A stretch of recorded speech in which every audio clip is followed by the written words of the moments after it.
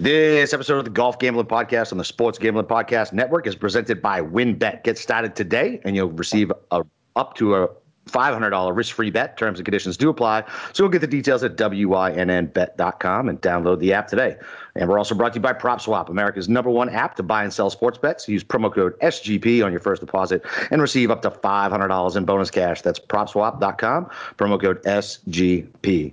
And we're also brought to you by Underdog Fantasy. Sign up at UnderdogFantasy.com with promo code SGPN and receive a free $25 to use in the Best Ball Mania 2 for a chance to win $1 million. And make sure to tune into Draft Day on 7/13. So probably after you boys are listening to this in the car this morning, where Ryan Kramer will attempt to draft for 24 hours straight. And of course, don't forget to download the SGPN app in the App Store or Google Play Store.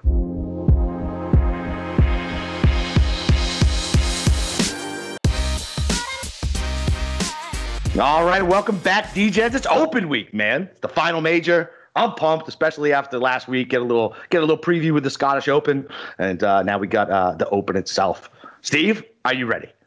I think I am. I'm a little scatterbrained, as we talked about in the pre-show. I booked way too many things the last few days in order to, prepare for the Open and then, some family stuff and everything. But no, I'm doing all right. A little frustrated weekend with the Scottish Open. I was on Ian Poulter. He was one shot of the playoff. That's the second straight week.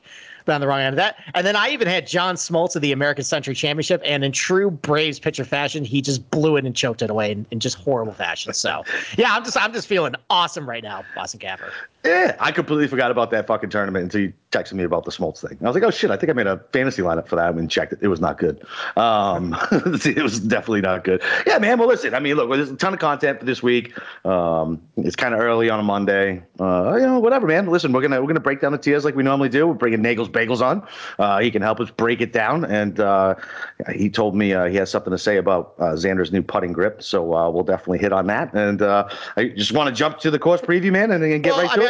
I want to say one thing first, and I'm feeling uncomfortable right now, and it's because this is the one major where, depending on what tee time you have, can really change your opinion on guys. So we're going to break down this DFS tier, and look at the weather report. Like, it's going to be windy. I'm not sure if there's going to be a wind split advantage yet. So we might say we like a guy right now, but if they're on the wrong end of the wind split on Thursday, our opinion could change pretty drastically. So we'll do our best in order to do that. We'll try and match up as far as guys who might be good on links golf courses and pretty good here. So, I guess I'll just get right to it. So normally we would do a preview show on Sunday, but my co-host here decided to go to a Spice Girls concert. Yeah. Hey, man. Listen, nothing wrong with a little Victoria Beckham, sir. All right. Well, there we go. So anyway, we're going to combine the preview, what we would talk about, between today and tomorrow. So we're going to start off today with just a course overview, history of it, some of the features, and then just kind of generally how top 10s look like. So this is a very old golf course. It was built in 1887 by Williams Laidlaw Purvis. And basically, well done. Well done, by the way. Thank you. And basically what they wanted to do was, so St. Andrews was built up in Scotland. That's the big brother. That's the most famous golf course maybe in the world. And so they wanted to create the St. Andrews of the South. They wanted not only the prestige, but they wanted the quirkiness of it. And they definitely got both. So, they built a golf course right on the English Channel and right outside the town of Sandwich. It's the most southern, remote Open Championship site of them all. There's only one road in. But they built this golf course that has a lot of quirky features. And even Walter Hagen, he's won there twice. And he said of the golf course, the first 9 holes, tremendous fun, not very good golf. And, that basically means there's a lot of quirky links features to it. There's the stretch between 4, 5, and 6. There's the famous Himalaya bunker, which is a big sand dune. It's a blind tee shot. Number 5, you have a big waste area with a couple of mounds that kind of separates the fairway and the green there. Number 6, there's a giant mound where they used to tee off that you'd have to hit over. You couldn't even see the green. And if you look at number 9 too, it kind of, the fairway looks like when it was extreme ridge, potato chips, the big, undulations and everything. But then he described the back 9 of very good golf, but not very fun. Basically, the back 9 is very straightforward. It's a little easier. It's a little better to score there. But, so they end up playing, I think, 8 or 9 Open Championships between 1887 and 1949. And they stopped going there for about 30 years. Basically, the players would complain that this thing's too hard. Like, I mean, there's so many blind shots. It's just way too quirky. Like, we can't go here. So it fell out of the rotation. And what they ended up doing was this guy named Frank Pennick basically went in and kind of softened the golf course. So, he basically took a lot of the old mounds and he like shrunk them down so you can see over them, or they shifted tee boxes. And they did a good enough job where they ended up having the Open back there in 1981. They had it again in 93. Greg Norman won that there. 2003, they had it. That was won by Ben Curtis. And then 2011 was won by Darren Clarke. Over the years, they've done some more tinkering to the golf course. A big complaint about the golf course is that it's really hard to hold the fairways there. So in 2003, the driving accuracy percentage of the field was only 48%. And it was mostly the culprit of 3 holes. It was number 1, number 17, number 18. Only 3 in 10 guys were hitting the fairways on those holes. So sounds like a Saturday round with us. Right. So they end up widening the fairways a little bit. They shifted some bunkers around. And then they came in 2011 hoping that it would be a little easier to hold the fairways. Well, it didn't happen either. The field average is still only 48%. Like, just with how undulated these fairways are, like, you can hit it dead straight, but if it hits like the wrong end of a mound, it goes right into the rough there. So, and there's a couple other like really tricky features with this place too. Like, the greens are a lot more undulated than other traditional links courses. Like, it's not quite as undulated as the Renaissance Club last week, but it's got some decent sloping to it. Like, and it kind of eliminates some pin positions, but also if you're a really good iron player, you can use some of these backboards and slopes to your advantage. And the greens are also really narrow too. There's not a whole lot of room to miss on either side. Like, you got to be really good with your irons here. And just looking at the weather forecast too, it looks like there's gonna be a lot of wind pretty much all 4 days. There's gonna be a lot of missed greens. You got to be a good scrambler too. And then just, the thing about links golf is it's a really slow greens. So, you got to be comfortable with, basically with your speed of your putts. Lag putting is a big feature here too. So, yeah, I mean, this is going to be a firm test. It's going to be tough. The weather looks like it's not going to cooperate. Gary Player said that he thinks this is the easiest golf course and the only defense is the wind. Well, the defense is probably looking like it's going to be there this week.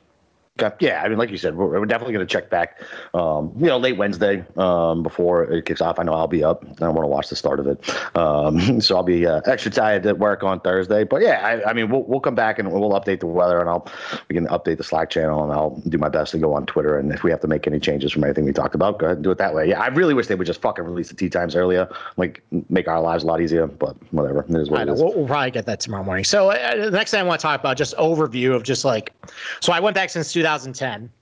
And I mean, like, they're all different golf courses, but a lot of the principles of links golf is kind of the same. Like, it's a lot about consistency. It's about control. It's about not getting into much trouble. And one of the differences between like this and the U.S. Open is like U.S. Open is about like more power. It's about speed. This is more about like precision, like, being a tactician, being consistent. So I went back and looked at all the top tens and where guys are ranked in the strokes gained categories, where they were in the world, like heading in. So the average OWGR of everybody in the top 10 since 2010 is 40th. And and a lot of like the earlier opens back in like the 2010, 2011, those kind of saw those random Euros, like the guys we don't really see over here. Like, and that's just because of like how golf was back then. Like, Westwood and like Donald, like all the European guys primarily based over in Europe, they would only come over here for the bigger events. Whereas nowadays, like if you're a pretty big name Euro, you're coming over here. And you start to see a lot less of those random guys like be towards the top of the leaderboard starting about 2015.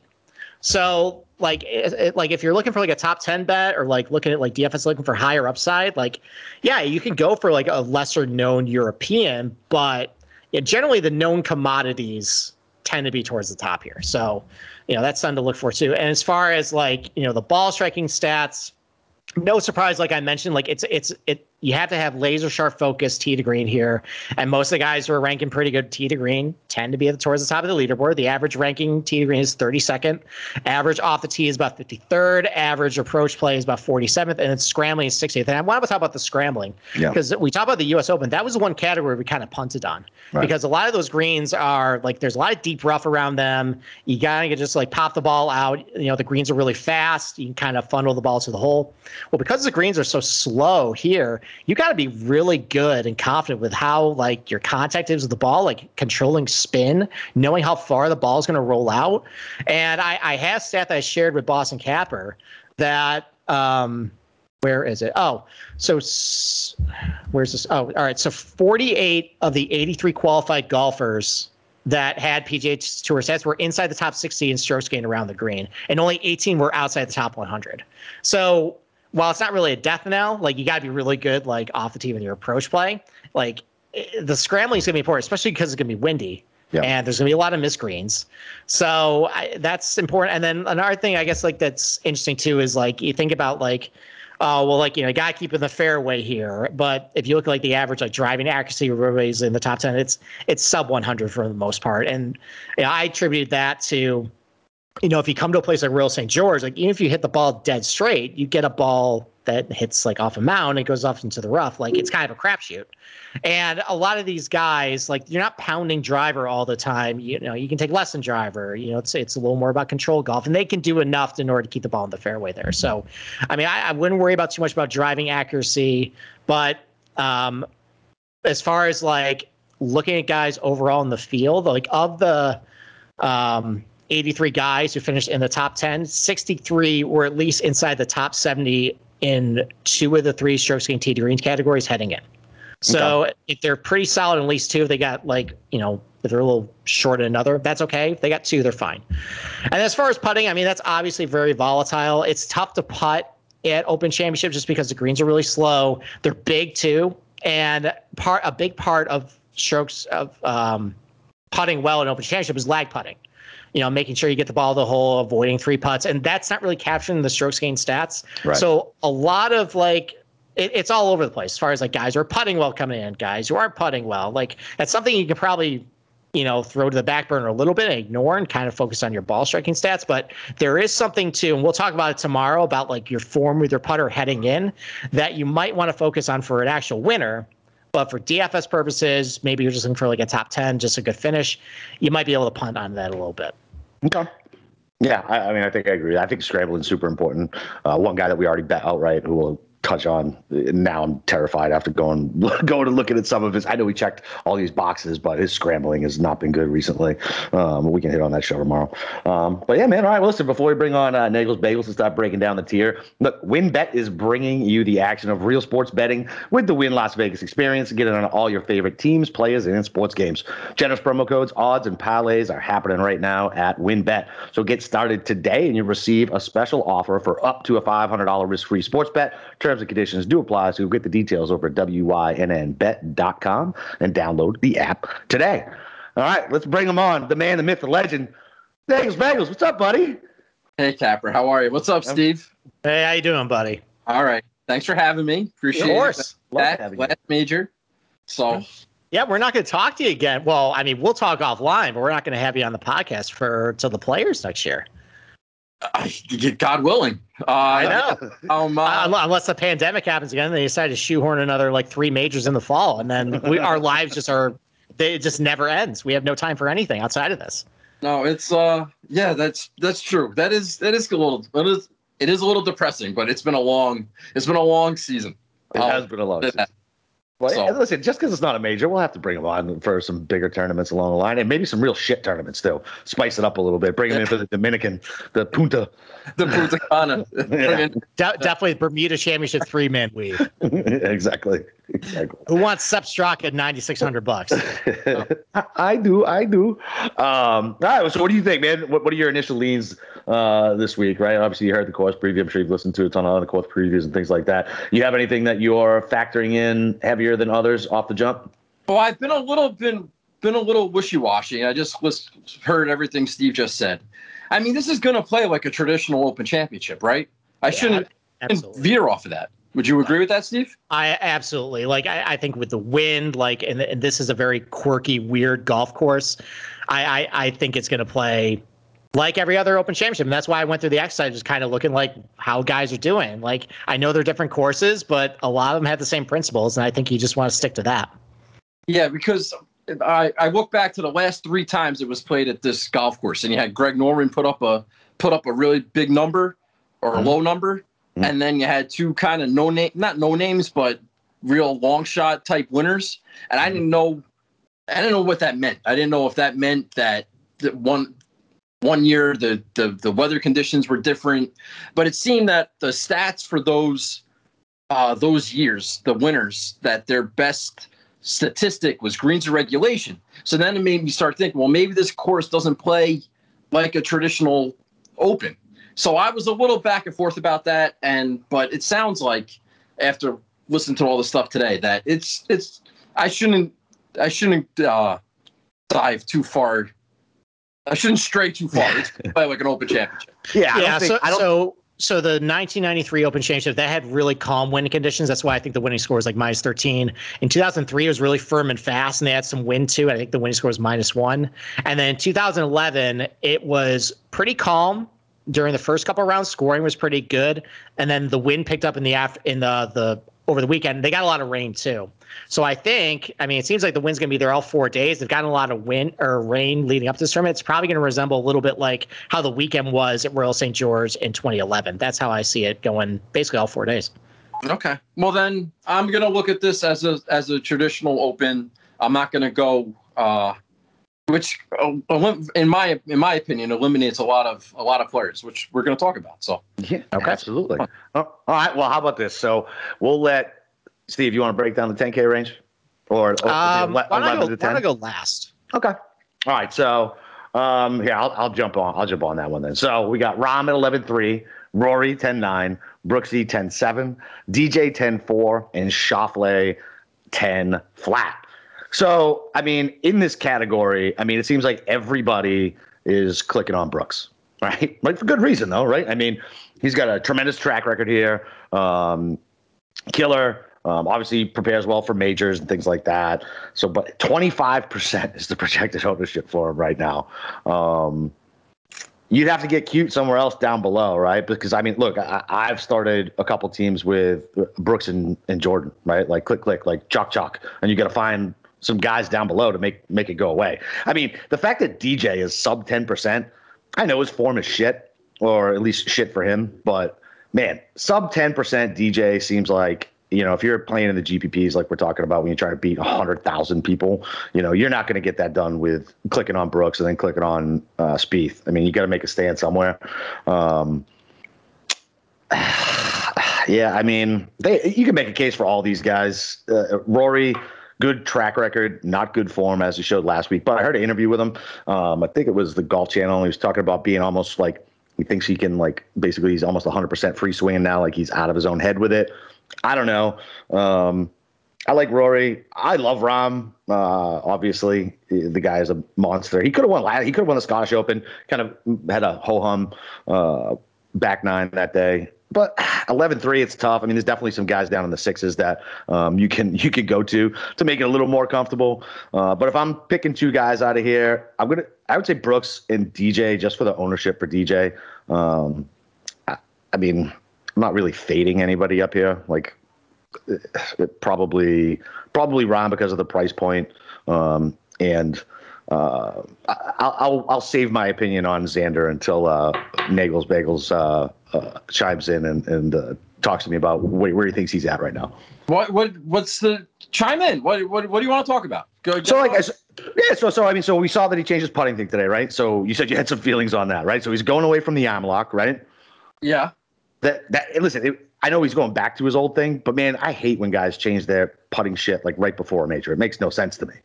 Well, that's what I'm upset about. I'm upset that he did it before the U.S. Open. The first time he did this was at Memorial. Right. And when I go there and I'm at Torrey Pines and Xander's I'm doing push-ups, reading the greens all differently. He's putting like the guy's been waiting his whole life to play the U.S. Open at Torrey Pines, and then 2 weeks before the freaking tournament, he changes his whole putting style. I know. It didn't make any sense. I know. So yeah, fine. And then I saw yesterday that he was putting like he used to. Yep. And people alerted me saying he's not doing the arm lock anymore. And it's like, well, that was such a failed experiment, and it annoyed the shit out of me. Because I'm telling you, Capper, I watched the guy for 3 straight days, Thursday, Friday, Saturday. And I mean, he hit the ball.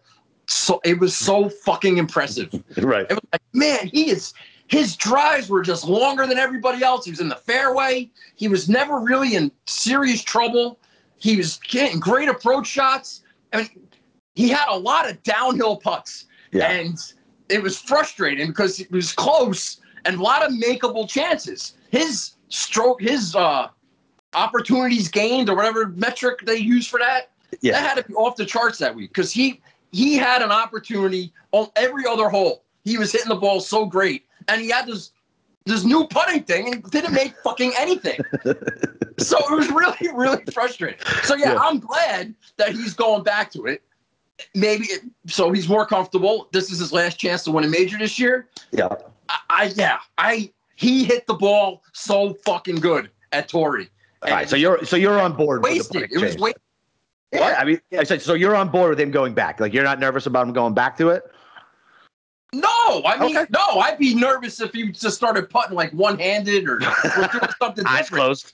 Yeah, if he's going back to the way he was putting, the way he's been his whole career, no, it doesn't bother me at all. Okay. It's just I don't know why he did it in the first place before the biggest freaking tournament of his life, 2 weeks before. It didn't make any sense. And I'm sitting there talking to his putting coach after his round on Friday, and I'm chicken shit that I didn't bring it up. Like, what are you doing? Well, why are we changing 2 weeks before? Right. Because I didn't want to have security escort me out. So I just let it be. It's probably a good call. Yeah, thanks. But I'm glad that he's getting rid of it. It wasn't like he was putting lights out with this arm lock. Let him putt however he's comfortable and make some putts. Because if he's hitting the ball the way he did, he's gonna be there. He's gonna be there. And I like the fact that his odds are low and he's basically the second choice behind Rahm. And it's like, oh well, Xander never wins. Why can't you bet him at that number? It doesn't make any sense. Yes, that's what I need. I need detraction. He sucks. He can't play. Okay. That's what I want. So all right. So I'm safe to assume you're all right. So you're on Xander this week then. I am. Okay. I am. All right. Who else you like out of here? Are you fading anybody up here? I don't really like anybody else. Be honest with you. Okay. Normally, you're talking about Brooks. It's odd that he didn't play this last week. He played the Travelers and he hasn't played since then. And if you follow Jenna on Instagram, like he's been, they've been like frolicking around. Yeah. And Jenna's had like these events and charity things. And I don't know what Brooks is doing. I don't know why he's not practicing, why he's not on the golf course. I don't know, but can I interject as the Brooks historian here? Yes. He never plays the John Deere. He never plays the Scottish. The Travelers is usually his last event before going over.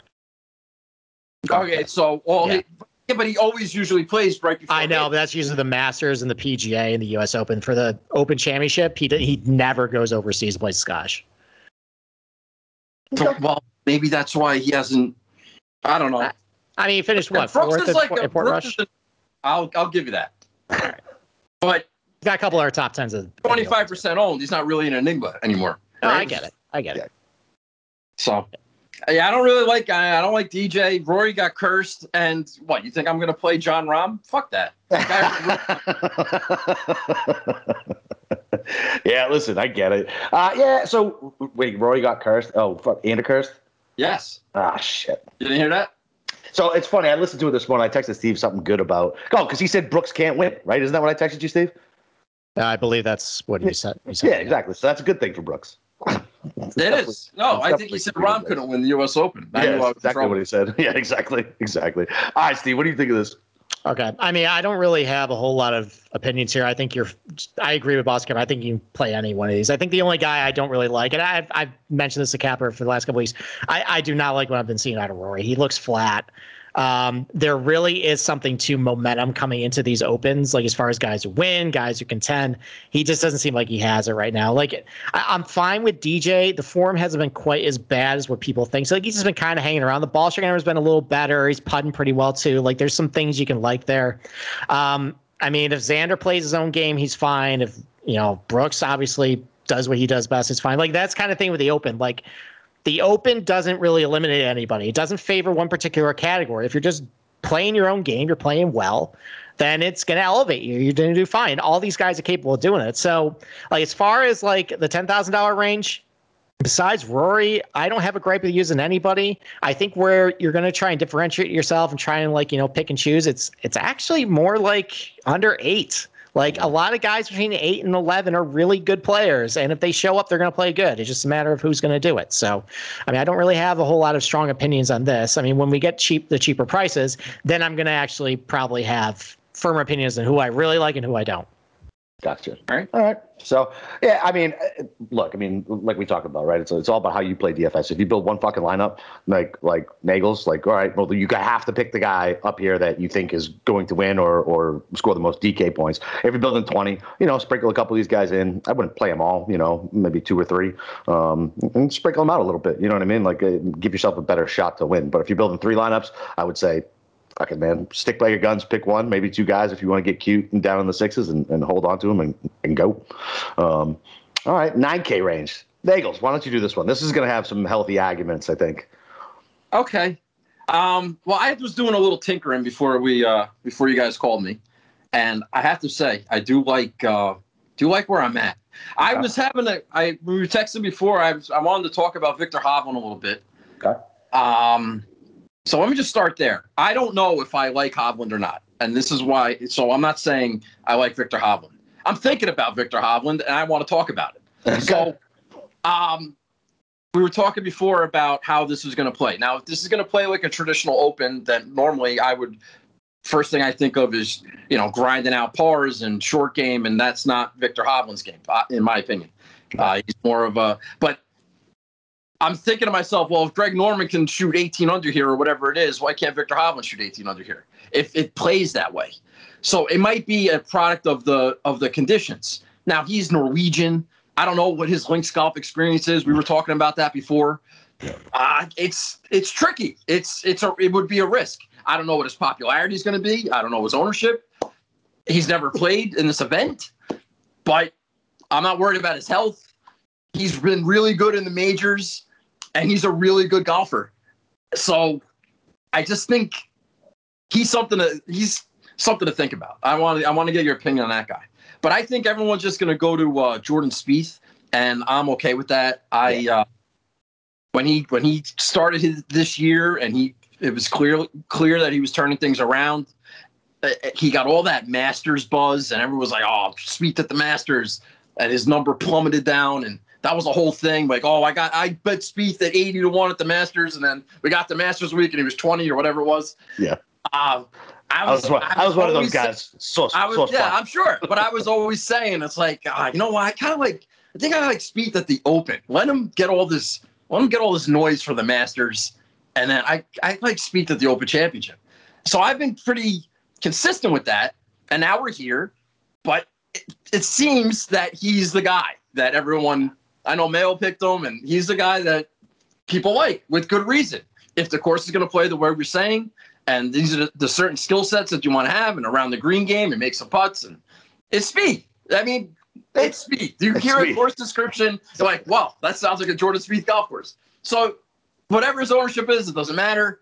Like he's gonna be the guy. These $9,700 is almost a free space, in my opinion. Yep. But if you want to get ballsy, maybe Victor Hovland. Maybe you get lucky. Maybe you see what the weather draw is. Who knows? But that's what I think of the $9,000 range. There's nobody else there. I don't like Bryson at all. Even at 2% ownership, isn't that worth? Yeah, no, that's worth the gamble. No, it is. It's worth a gamble. Absolutely is.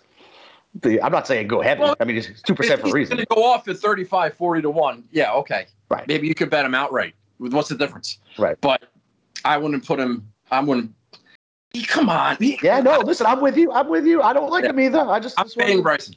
Okay, I'm with you on that. And what's funny is so I was talking about Hovland as well. Steve, I don't think is on the same page as me. I like Hovland a lot too. It scares me a little bit with his scrambling, but he has really improved at that his short game's really improved over this year. I know he's never played here. That's why I don't think he's a good outright bet. Like Steve has at least talked me off of that one, even though I told him trends are made to be broken. But 9,100, sub 10% ownership, a guy who can score fucking lights out. And that's what you're looking for, right? And you're looking for a top 5, top 10 finish who can score his ass off, right? And so I think Hovland fits that mold. I like Hovland a lot as well.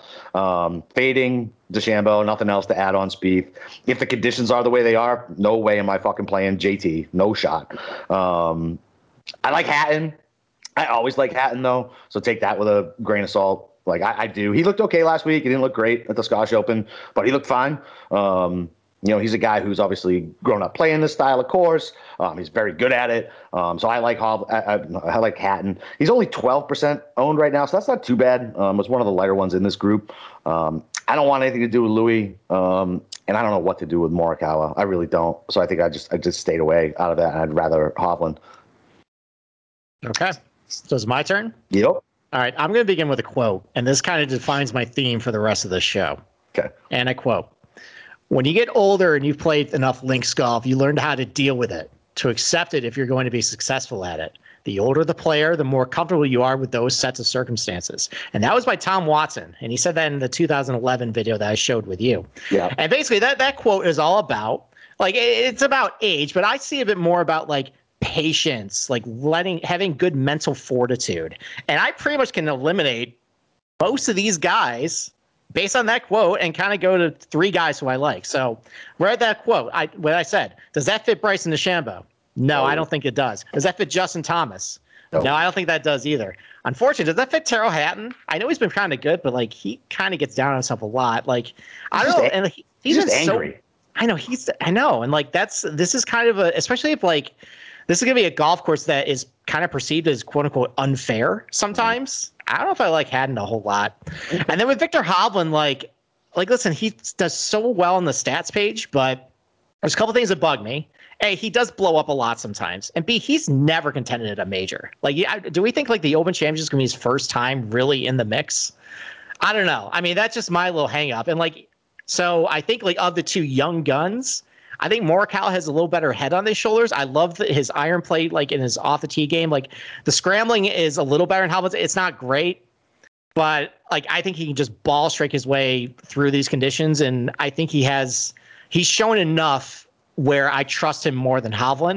Okay. And then the guys I think with the best head on the shoulders to deal with this stuff is Spieth and Oosthuizen. Mm-hmm. I mean, Oosthuizen is just he does really well in ugly golf, and I've seen Spieth do it well here. So those are my 3 guys in this range, and that's going to be a prevailing theme. What I just told you guys going forward, like it's not about just what's on the stat page. Like, and it kind of is. I want to be able to see like if you're doing well, but like, do I think you got the head in order to keep yourself in it? Right. So yeah, those are my 3, and let's go. Okay, hold on 1 second. Let me say 2 things. Number 1, Steve, I agree with what you said. By the way, Jon Rahm does not have a top 10 at the Open Championship, so I like the quote a lot.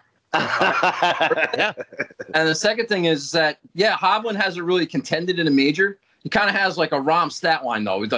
He's got 32nd, 12th, 33rd, 13th, 21st, and 30th. And then they had that WD at Torrey. Yeah. And some of those were even as an amateur. It's like, no miscuts. Like he's good. I just don't want to. If he's there, I'm not saying I love him. I just wanted to talk about it. I know. I understand what Capper's saying. I understand what you're saying. It's a decision. I think it's a decision because he could pop or he cannot.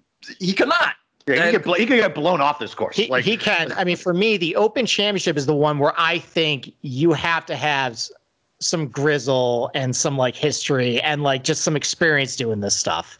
And I just of the 2, I'm going to go with Morikawa. That's just a personal preference. Okay. I mean, I don't hate Hovland. I think he is great. It's a gut call that I don't think at an Open that's going to be the big breakout for him. Okay. Well, I'm going to play Spieth in the 9s anyway, so who gives a shit? All right. Well, listen, before Steve busts up the 8K range, listen, we're brought to you by PropSwap, America's #1 app to buy and sell sports bets. Find the best odds on the NBA championship tickets when you buy directly from other bettors on PropSwap. See a ticket you like but think the price is too high? Submit a bid for it, a price that you think is fair, and then buy it. Every ticket purchased on PropSwap can be resold at any time with one click of a button. And PropSwap gives you a suggested price tool to let you know how much your ticket is worth. Last week, a PropSwap customer sold a $500 40-1 Suns championship ticket for $16K after the Suns went up 2-zip in the finals, a 30 times return for the seller, and adjusted odds of minus 400 for the buyer, where every sportsbook in the country had the Suns at minus 500. So with PropSwap, your bet doesn't need to win in order to make money. It just needs to improve. Think of it like the stock market, but for sports betting. Use promo code SGP on your first deposit and receive up to $500 in bonus caps. So go to PropSwap.com or download the PropSwap app today. All right. AK range, Steve. All right. I mean, I know he's popular, but if I hear windy conditions, guys are going to be trying to get up and down, missing a lot of greens. I mean, it kind of reminds me of the Torrey Pines, that weather conditions that we saw back in January. Like, I know they're totally completely different golf courses, but that turned into a contest of no one's hitting fairways, no one's hitting greens. It's just getting up and down. So I mean, Patrick Reed for me. And like, he's actually playing. Like, it's not the putter carrying him. Like, his irons have been really good. He's been really good off the tee. Like, it's actually in the putter has kind of been letting him down. Like, I got to think at some point, like, that's going to come back to him. And so I like him. I mean, Paul Casey, old man golf. I mean, he just checks a lot of boxes tee to green for me. I don't think this is going to be an Open where it's going to be crazy scoring, like really low, where he's going to have a hot putter. I think he could maybe Henrik Stenson this a little bit. I mean, the difference is Stenson was a lot closer to winning than Casey was. But I mean, Casey's in great form. He finished top 10 at the U.S. Open. I think he had a top 10 before that too. He's playing good, and there is something to guys playing really well ahead of the Open. So, I like him. I mean, I think we're talking about the young guns. And Scotty Scheffler is doing just as good of things as Hovland and Morikawa is, and he's $1,000 lower. And he played very well last week. Now, that was the Renaissance Club that was a little easier, a little softer, and there was no wind. But, I mean, I just think that the guy just really impresses me. So I'm good with him. And then I think I'm in the bag for Adam Scott this week. Like, I just got a gut feeling with him. The iron's been a little better. He's a really good scrambler. The putter has actually been really good. And one thing I noticed for a lot of guys coming in is, like, if they're riding hot putters, that tends to continue. Like, that happened with Molinari, happened with Zach Johnson, happened with Henrik Stenson. Adam Scott's kind of riding a hot putter, and now he's figured it out. And his big bugaboo has been off the tee. And if he doesn't have to use driver a whole lot, he can kind of lean on, like, the lesson driver clubs. His irons are scrambling, and he's got a great history here. So those are the guys I like. Okay. All right. Adam Scott. Great. Now I got to go dig into fucking him now, too. There's another guy I hate. There's so many guys in this range that I fucking hate having money on. Webb Simpson, Adam Scott, Paul Casey. He's standing over a 4-foot putt. He's going to fucking miss it. Like, I can't this range to me is like nightmare fuel. Other than I love Reed just like everybody else. Why wouldn't you? And I'm going to need the last time this happened, it did not work out well. I think I like Tommy Fleetwood this week. Oh, God. Fraud. I mean, on paper. Fraud. Why am I? Listen, once again, I don't give a shit who makes me money, right? Like, I don't like him as a player for the most part because he just drives me nuts. But at that price point, here's the problem. With the builds that I keep doing, I keep coming down, and I have, like, I don't know, $300 to $400, and I'm right there. And I could probably get up to Finau. I'm not playing him. I hate Webb Simpson. So maybe I should need to look a little more into Scotty and Scott. But Fleetwood, I mean, he looked okay last week, and it's not on U.S. soil. Like, my biggest thing is, like, he plays like shit in the U.S. He clearly does well overseas, but when he comes to the U.S., he forgets how to play golf. So I mean, if you like Adam Scott this week, I mean, Fleetwood's basically doing the same thing on paper as Scott is. Like, Fleetwood's been awful off the tee, but his irons have been okay. He's a good scrambler, good putter. Yeah, and so yeah, I'm fine with that. I'm not touching serial killer Cantlay. Like, that's not happening. I don't think. I don't know. Do you think he's mentally tough? Do you guys think he's mentally tough? Cantlay? Yeah. Oh, yeah. I kind of think so too. I mean, he went a little bit. Yeah, but he went on tilt a little bit at Torrey. Like, that second round, he was.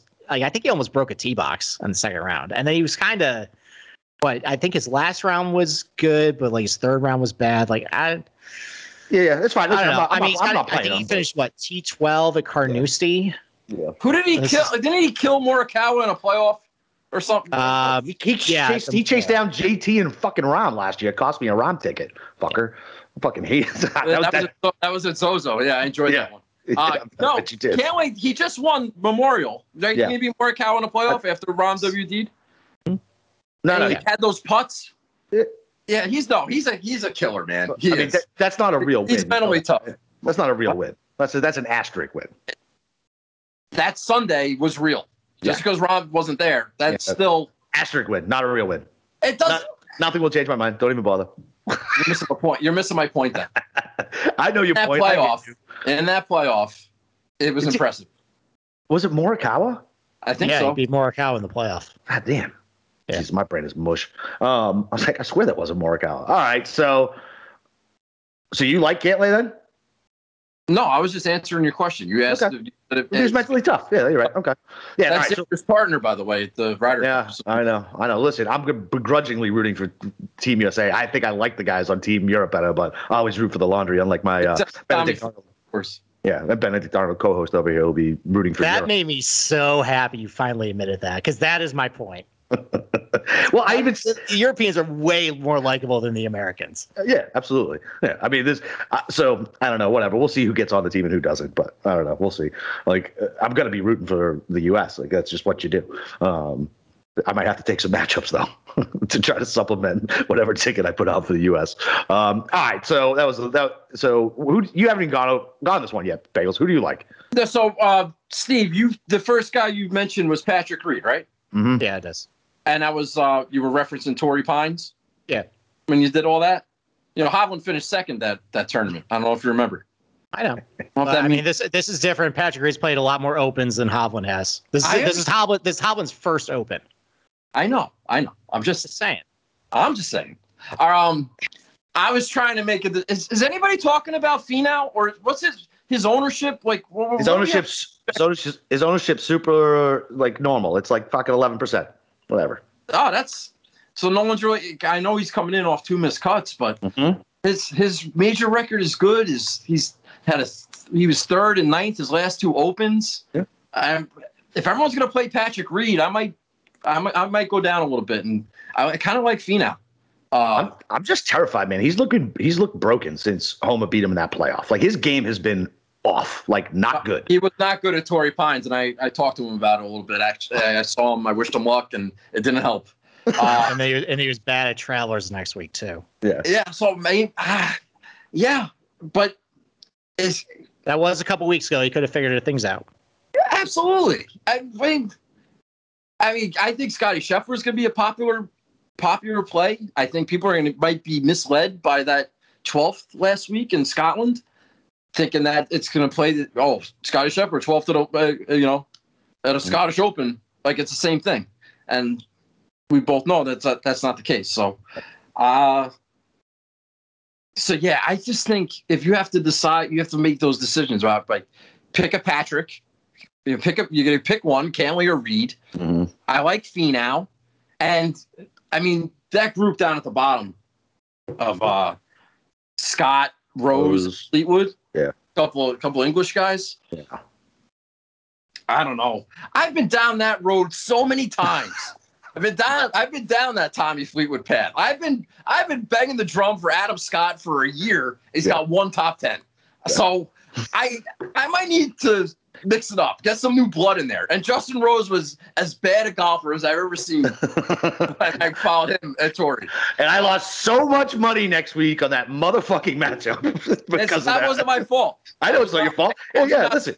I know. Listen, not to do that. Yeah, that's fine. Listen, nothing can stop me once I hear something that I'm like, oh, that's it. I'm definitely doing that. Like, yeah, whatever. That's just my own stupid degenerate brain. I screenshotted that and I sent it to Steve and I said, do not let him blame this on me. I did. All right? I told him you shouldn't do that. Exactly. I'm just saying, I know what I saw, and it wasn't great. And I also bet Rose to win the following week, just in case I was way off. But it was bad. It was a horrendous round of golf.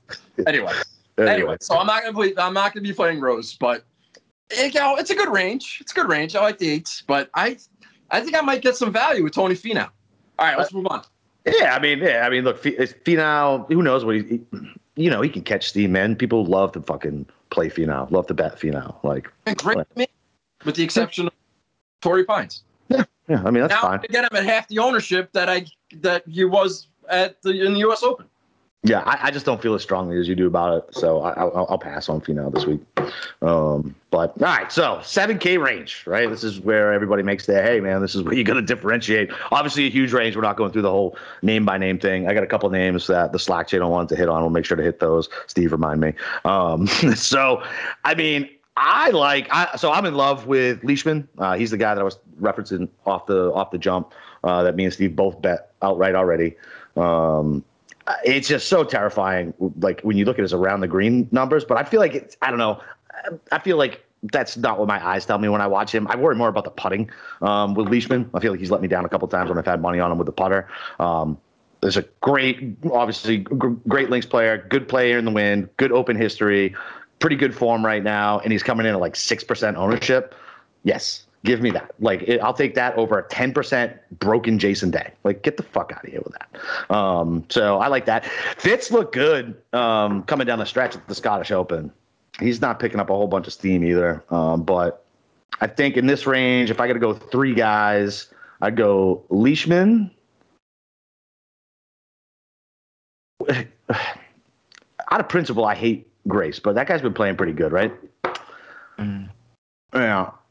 What do you think about Dietrich? Because I liked him last week. He played good last week. Do you think it's a real thing? I think you should go with your gut on him because I was wrong last week. I called him Diet Thomas Peters. That didn't work out very well. no, and yeah. So I like Dietrich, man. I mean, look, I don't know what his actual ownership is going to be because they just added him tonight, I think. So it's still showing like 0%. I like Grace. I like Poulter. I like my wily veterans, man. What do you think about Danny Willett? Like, I like Danny Willett. Like, I liked him last week too, and I don't think that worked out that well. But yeah, Danny Willett's kind of broken. You think so? Yeah, he's broken. I mean, he's scrambling great, but everything else is a mess. Like I think his best finish was at the British Masters that he actually hosted. Like everything else is no bueno. Yeah, he hasn't been great since he tweeted from a hospital bed. So maybe just wait that out. All right. Well, listen, I said that shit, and then all of a sudden he showed up on a Thursday, and I got Steve chirping at me, and I'm like, dude, it's fucking Thursday. Relax. This is my job to chirp you on a Thursday. All right, so I think I'm gonna go. Fuck it, I'm gonna go Dietrich. I like Grace, I guess. I just hate the guy. He's such a dick. Brandon Grace. He's a dick? Yeah, he's a dick. So we were at Why is he a dick? He's a dick. So we were me and my buddy Tommy were at TPC and the drivable par 4, right? Hits the ball fucking right near us, right? And we're like looking for the ball. He got mad at us because we couldn't fucking find his ball fast enough. And when Tommy found it like up in a fucking bush, he didn't even say thank you. He was just like grunted at us. Like, oh, thanks. Hey, thanks for finding my ball for me. I don't know what you were volunteering at the Players? No, we were just fucking there watching. Okay, but it was during the Players. Yeah, it was during the Players. He was a dick to my boy Tommy. Having a good day? Was he having a rough shit? I don't care. Fuck him. That's it. That's all it takes for me, bud. That's a fine chat. All right. So, and I guess up top, like I said, I really like Leishman. I'm thinking I'll let you guys talk about, if you guys are going to talk about Lowry and Fitzpatrick. I think that's a choice too. I like Westwood just based on like history here, but I think he might be cooked, man. I think he already peaked. But at 7,500 between him and Phil, I'll take fucking Westwood. So yeah, those are my guys. All right, Nails, you want to go next? Sure, I'll go.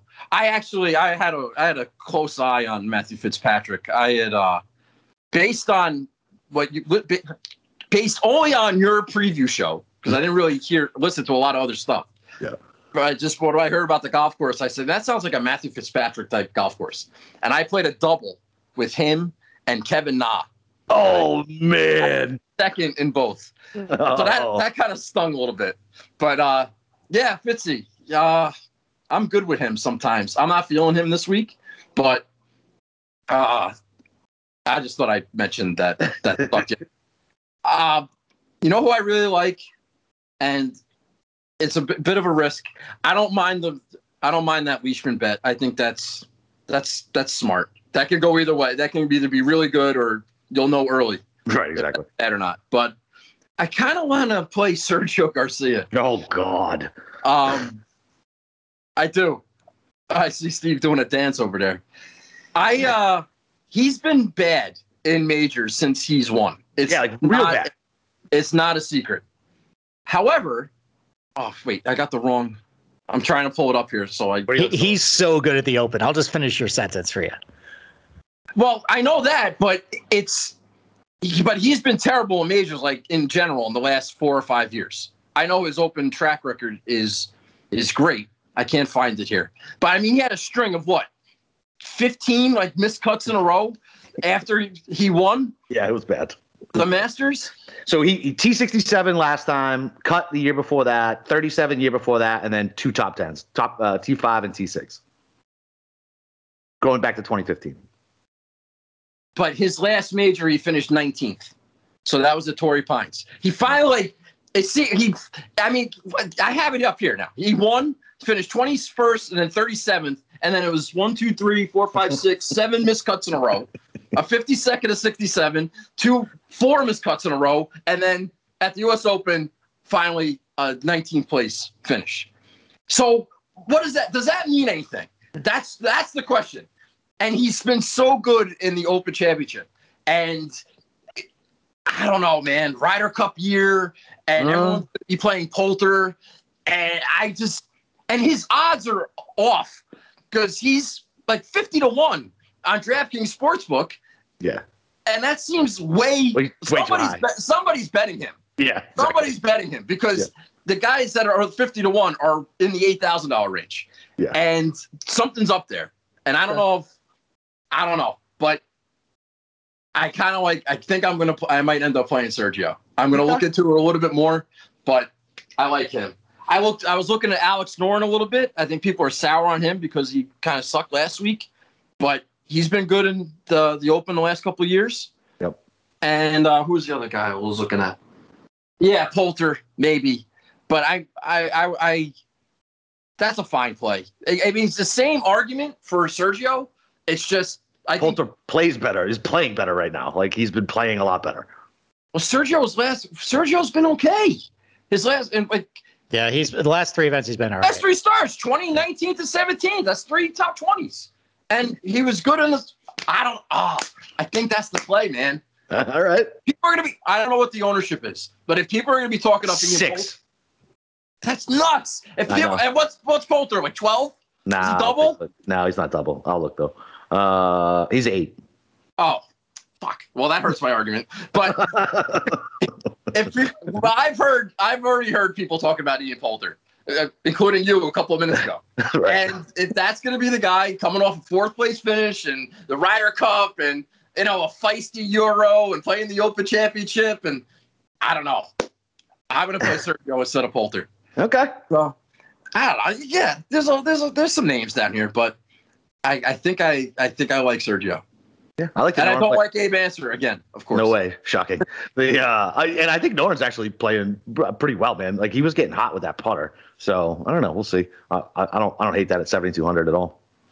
Okay. Yeah, Noren missed the cut last week. Before that, he's been playing good. Yeah. So, I mean, I'm with you guys on. I mean, I think Fitzpatrick and Lowry are perfectly fine. Leishman, I'm with you too. That's all right. I mean, Poulter and Brandon Grace, like, I can't really add anything else to it. So I guess I'll just try and talk about guys.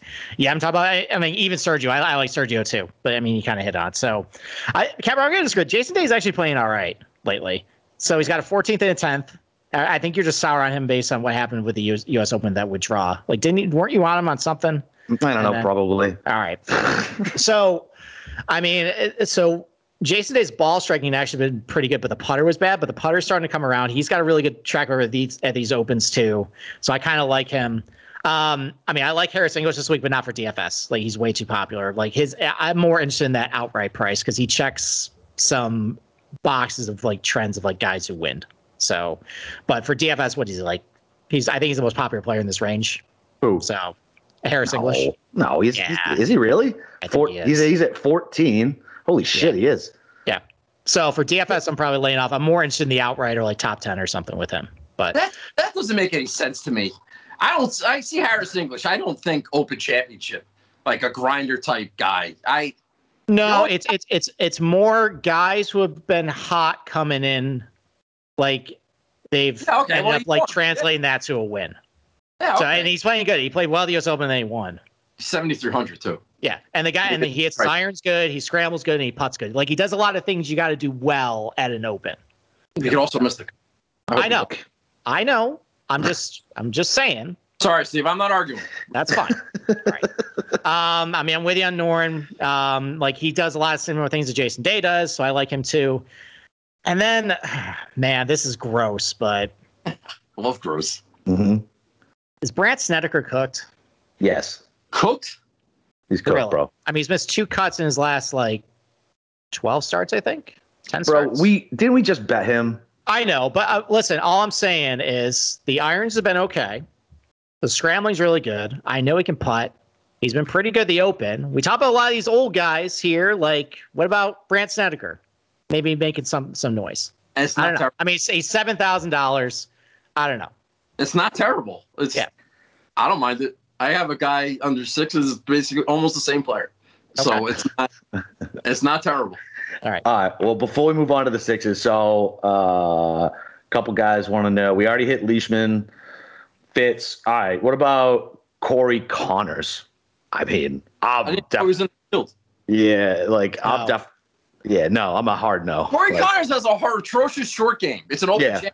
Yeah. Come on, what are we talking about here? Listen, the bubble burst on him anyways. Yeah, I would agree. And I was a big Connors guy. And then they want to talk about Berger, right? I know I listened to, I think it was Mayo, and they were talking about how he was underpriced, which he probably is at 7,400. I don't, and because he's perceived to be underpriced, he's already at 10% ownership. I'd rather just stay off of that. I mean, that soft ass field he just played this week. I mean, it's not like he was really even making noise there. So I'll take a pass on Berger. I'm surprised to hear you say that, Capper. I mean, you liked him at the at Torrey Pines. I didn't, and he finished the top 10. I'm surprised you're not going back to him. Daniel Berger? Yeah. Oh, he did finish top 10. Yeah. Oh, I'm thinking about the PGA that he sucked. Yeah, PGA he blew. So I don't know, and so he is underpriced, but at 10%, and I do like a lot of these other guys down here, and I just know that's going to rise as the week goes on, as people are like, hey, here's the bargain, here's the free square, that, and we'll get to him, $6,300 Sam Burns, right? So. Yeah, I'll pass on him. And then they want to know about a couple of Euros that are in this range, or one, I guess. All right, so what do you think about Guido? I like Guido. I have no idea how the fuck he plays link style, though. So I think I'll probably just pass on him this week. I mean, he's a good player. I don't hate him. I think he's getting a lot of that Mayo bump because they've been on him for a lot. So, yeah, I mean, I have nothing bad to say about Guido. How about that? Yeah, I think he didn't. Did I just cash the top 20 with him somewhere? Yeah, and we'll get to him in the 6K range. We get somebody else that they asked about as well. All right, well, listen, before we go dumpster diving and finish up the tiers here, make sure to head over to UnderdogFantasy.com and use promo code SGPN for a free $25. That's right, sign up now for a free shot at $1 million. Draft day is happening 7/13 at 1 p.m. Pacific time. So tomorrow afternoon or today or this afternoon, if you're listening to it today, Ryan Real Money Kramer will be drafting Underdog best ball teams for 24 hours straight. You can hop on the stream and draft with him and the guys. Plus 15 free entries to Best Ball Mania 2 will be given out. If that wasn't enough, there's a $500 draft day props contest based off of Kramer that you can only enter in the app. So go download the app and sign up at UnderdogFantasy.com today and use promo code SGPN. I have no idea how he's going to do that shit. 24 hours. He's fucking my age. Like this 24 hours straight, I'd kill myself. Like this is craziness. A lot of nose beers, right? Yeah, I mean, that's the only way you could do it. I can't do nose beers anymore. All right. Who wants to start off who wants to jump in on the 6K?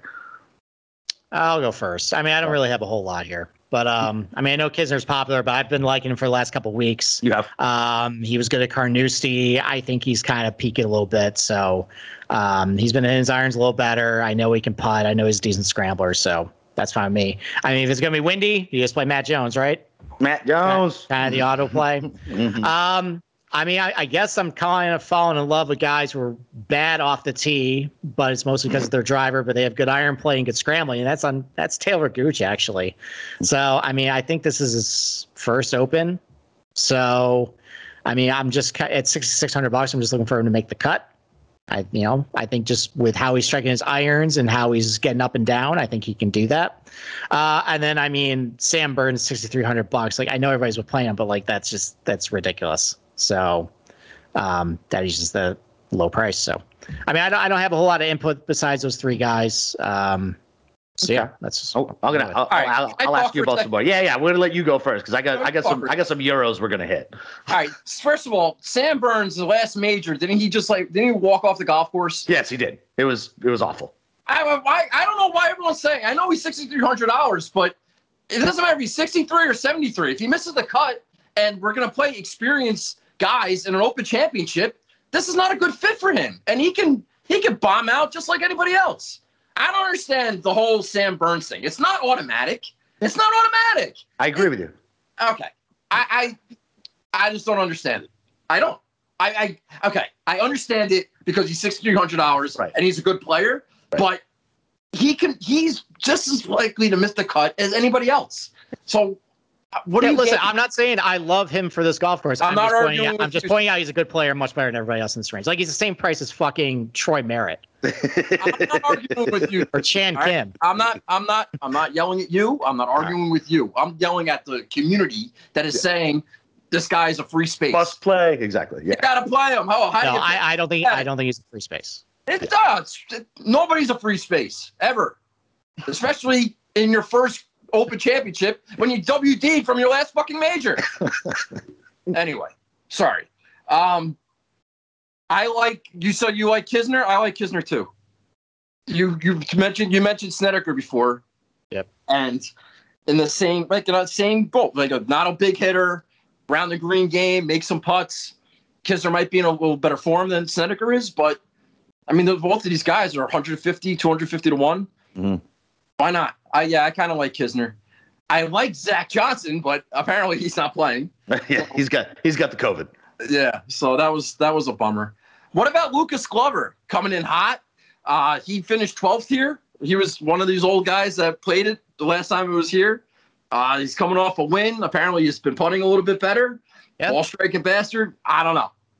Yep. No, I think that's a fine play when it's $600. I think that's pretty good. 6,600. Yep. I mean, he was already in the field. It wasn't like that win got him in, right? So no, yeah, I think that went to Adam Long actually. I don't know if people are going to play Lucas Glover or not, but that's a name.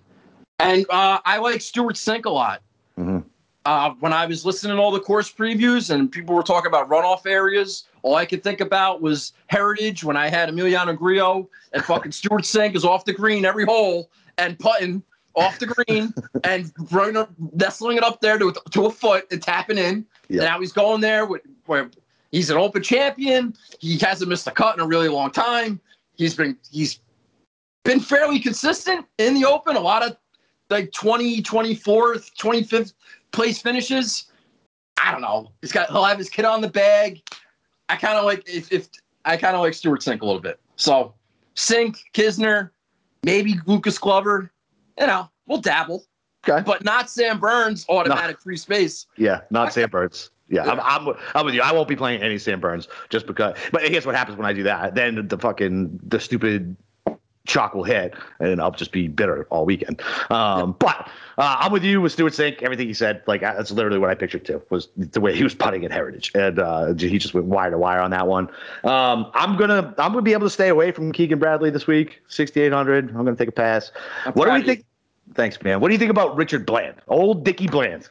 I mean, what a great fucking story, right? Like, old man, playing well, like $6,800. I mean, I think he can make the cut here.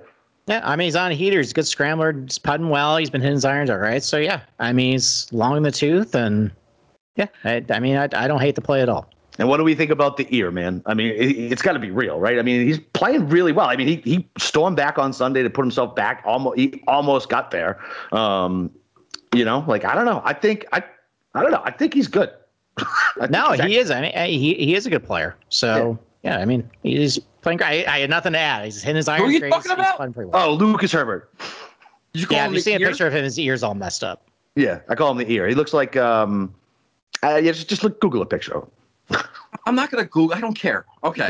What's the price? He's at 6,800. But he's been playing really well, man. And I saw a lot of him on Sunday because I had a live ticket. Yeah, and I had a live ticket on Dietrich, so I was following that pretty close. And then so some of the. If his ownership's decent enough, yeah, he's certainly playable. Yeah. I have a hard time though with this Richard Bland, the land of make believe. It's like, how long is this going to last? Yes. Waiting for the other shoe to drop. Yeah, I get it. Trust me, I 100% get it. But look, it's a good story. Why not? Like, he's been playing well. Like, I imagine he's played a shit ton of links courses. He's like fucking 48 years old, so I'm sure he's got plenty of rounds under his belt over there. Same thing with Gooch is fine. I like your thought on that. Muniz can go pound sand. I'm very bitter about that ticket blowing up. What do we think of Kirk at 5%? That's too much, right? Like Chris Kirk. Yeah. $6,400.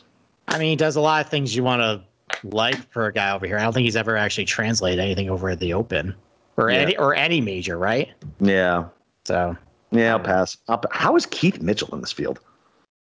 I think he got in for one of the the Open qualifying series, like at one of the events. I got you. All right, so I think my guys are. Oh, what do we think about Fox again? Oh, and Armitage, your boy. That's what I want to talk about. Oh yeah, that's another guy. He played all right last week. I'll probably be going back to him again. He's been playing well. I mean, Ryan Fox. No, that's European Luke List. I know he played fine this past weekend. Did he? Yeah. I thought he missed the cut. No, he didn't miss the cut. 44th. Okay, 44th. Okay. That's fine. So he's fucking whatever. He's $6,300.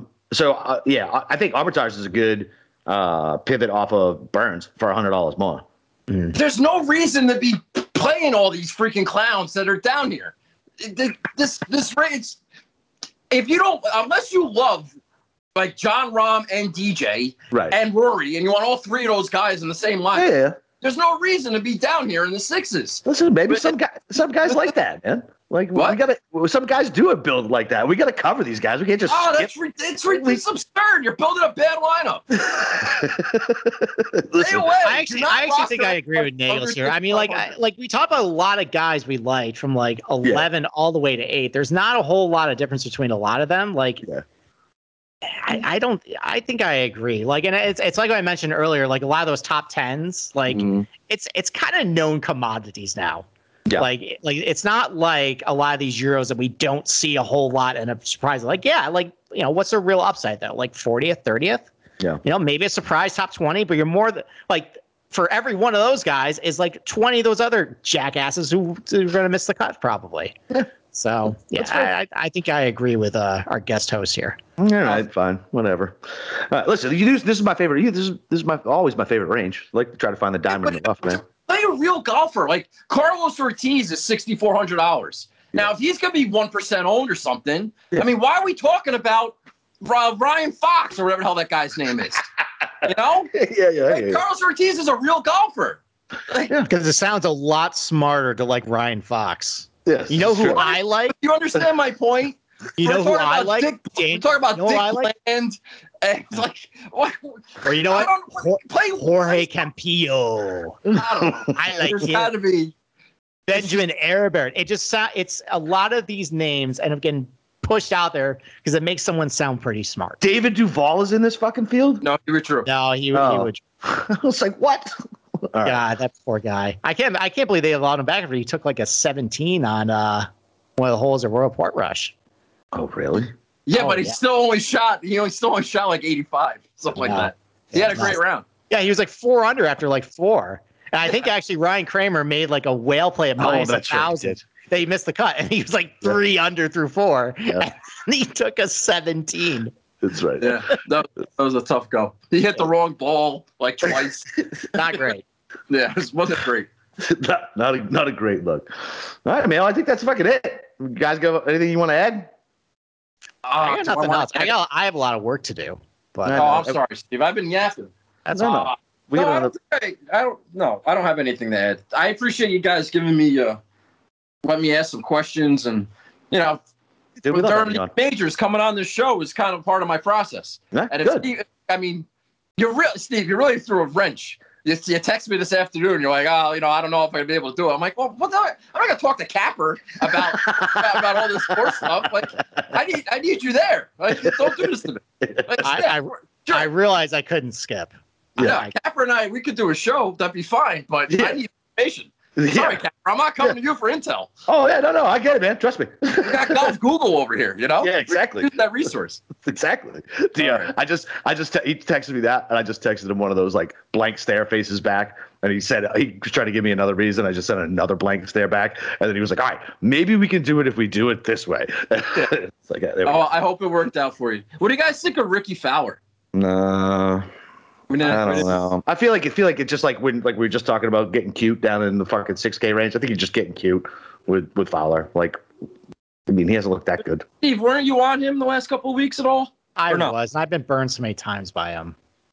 I don't know. He fits the profile at least short term of what I'm looking for, but But no real opinion on it. No, I don't think so. I think I would rather play Ian Poulter or Grace or Noren for $100 less. I mean, as bad as he's been, he's got a pretty good open record. I know, but is this really Ricky Fowler mid 2010s we're talking about here anymore? I don't know. He's only missed the cut once in 11 appearances. Yeah, I know. And it's not barely. I mean, a lot's happened since the last time they played an Open 2019. I mean, a lot of bad things happened to Ricky. Yeah, and he's going to be over 10% because he's already at 9. Okay, I was just throwing it out there. People were talking about Ricky Fowler. I wanted to get an expert's opinion. Let's put it this way. I think I would rather put a long shot flyer top 20 on him than have him ruin like a bunch of DFS lineups. Yeah, you guys going to play Guido Migliozzi instead. I'm not playing Guido this week. I'll probably put a top 20 on him though. But it's funny, like it's hard for me. I got to remember what I'm talking about half the time. It's like I got to switch my brain from DFS to betting and back and forth. You know what I mean? Because there's certain guys who I'll go through. I'm like, oh, I really like that. I'm like, oh, but I don't like that for DFS, or I don't like that for betting. So sometimes I'll get my wires crossed. I know that's shocking. No, I understand. So yeah, it's fun. It's a fun tournament. I'm trying to figure. The weather might throw a wrench at the whole thing, and we still have to get our tee times. And boy, I really hope Rahm gets the wrong side of the draw. That would make my week so much easier. I would love that. I just want to get blown out the state. You're putting bad karma in the air, man. That's not helpful. I'm telling you. It doesn't matter. It can't get any worse, Capper. I went to fucking Torrey Pines. It can't get any worse. Believe me, it can't get any worse. I was there. It was my first like football bet that actually came through on a short odd, so that was nice. I was very happy about it. Congratulations. Yeah. I'm glad. I'm glad. All right, pimp your show, man. Tell them where they can find you. Yeah. Wednesday nights, 8 o'clock, Nagel's Bagels on YouTube, at Nagel Bagels on Twitter. It'll pop up. You can find me. Very easy to find. And we're going to go through some stuff. We're going to get a little bit more in depth. We'll make fun of some people. And, yeah, I usually get a little fired up. And it's a good time. So, yeah, Wednesdays, 8 o'clock, Nagel's Bagels. And, guys, thanks for having me. Yeah. It's been fun. Yeah, love having you on, man. Can I say one thing about your show? So your show's going to end at about 9:30. The Open starts at 1:30 a.m. Eastern time. So you have like 4 hours after everything the Nagels goes through to make sure your lineup is set. Yeah. So yeah, remember that it's going to tee off while everybody's still sleeping. Well, I'm not going to be asleep. I'm going to be up watching it. So hell yeah. But yeah, make sure you get your lineups in by don't dick around. All right, just get them set. Well, it's golf entertainment. Nobody really cares who I pick. They like to laugh at me, and that's not true. That's not true. You did good last week. Yeah, I finished second in 2 tournaments. Nice. It's unbelievable. Yeah, Munoz and it was good calls. Munoz and it was good. I would have won my listener league if what's his name made the cut. Richie. Yeah, it was a tough break. I was on Munez as well, and I was like, I kept texting Steve. I was like, what day is he going to break my hat? He was like, Saturday. I was like, nope, wasn't Saturday. And then he hosel rockets the fucking first goddamn hole. I was like, there it is. All right, I can do something else now. What was it? Was he popular? What was his ownership? Do you know? I have no idea. I didn't do a DraftKings for that. I did a DraftKings for Scottish Open. But I bet him outright at 66-1. But he had no form coming in. Why would you bet him? because I thought he had form coming in. Like my eyes, like I convinced myself because I like Muniz. I've been on and off of him forever. Yeah, it's one of your guys. Yeah, and for some reason I thought he finished higher than he did the week before. And I like to bet like Monday morning, like quick. I like to get my quick reactions in. I remember you talking about that on the show. Yeah. And Steve was like, "No, he has not been playing well." And I was like, "Fuck." There were a couple of guys that were up high, and then they had bad Sundays, so they plummeted at the Travelers or whatever. Yeah. Because I liked Munoz. I had him, and I talked about him on the show, and I was making fun of the fact that he was coming in off of 3 missed cuts and like a T67. You know, he's hot now, you know? Exactly. But I didn't think anybody would be playing him, and it seemed like a lot of people had Munoz tickets. I'm like, why is everybody playing Munoz? Didn't matter. I thought I was being sharp. And I don't know. It didn't matter. I'm trying something different, and last week it may have worked. And I got to tell you, I really like my lineup this week. All right. So we'll see what happens. All right, good. All right, Guys, thanks again. I really appreciate it. You and your show, and we can talk whatever. Yeah, all right. All right, awesome. Thank you, Nails. We appreciate it too. All right, go read fucking Steve's articles. He's got a huge breakdown. He's got boxes and charts, and I know he's got another one coming out. And he has a foolproof system on being able to predict the winner of the Open. I'm very confident in it. Those will probably be. I'm probably going to bet maybe a couple guys that aren't on here, but man, I'm telling you what, that article is money. Go read it. Get some nice videos so you can take a look at the course as well. You guys know where to find me, Boston_Capra on Twitter. And yeah, come to the Slack channel. It's always at the bottom of Steve's articles. So go to sportsgamblingpodcast.com and go be able to pick Steve's brain. Other than that, we'll do the mothership show here in about a half hour, and then we'll do our betting show tomorrow night. And yeah, let's go, boys. It's fucking Open week.